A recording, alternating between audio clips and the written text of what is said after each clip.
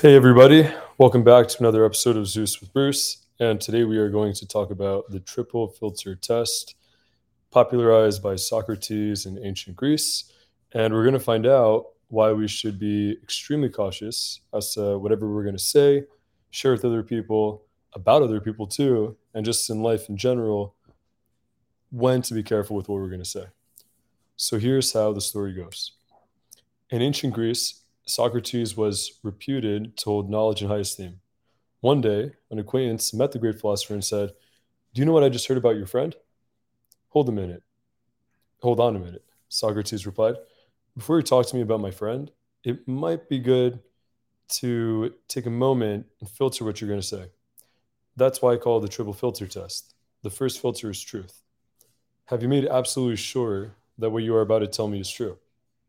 "Well, no," the man says. "Actually, I just heard about it and—" "All right," said Socrates. "So you don't really know if it's true or not?" "No." "Let's try the second filter.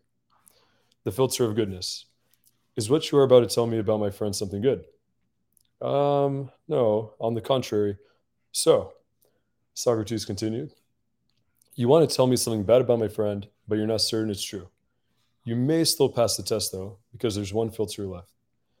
The filter of usefulness. Is what you want to tell me about my friend going to be useful to me?" "No, not really."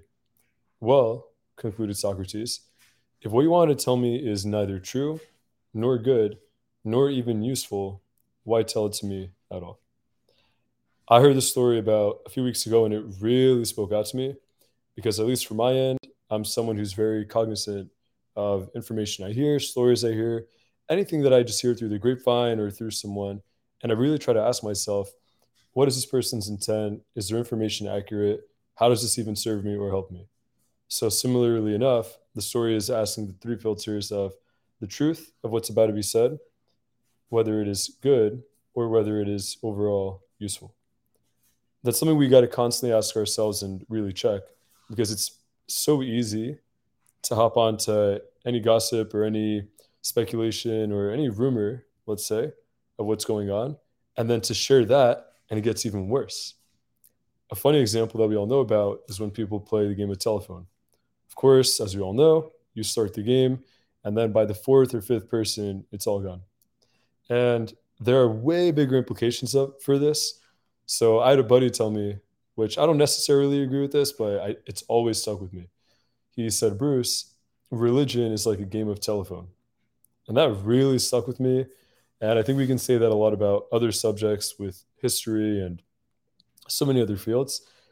But even on a more micro level, think about how it's going to affect our relationships with family members, with coworkers, with friends, with intimate partners, and even just strangers on the street, and just people in our lives on a whole. Be super careful. Ask yourself those three questions, whether what's about to be said is true, whether it's good, or whether it's useful.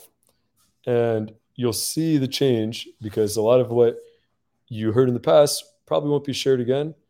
And then when you do hear what is shared, it'll be really good stuff. All right. Until next time, Zeus with Bruce. Peace.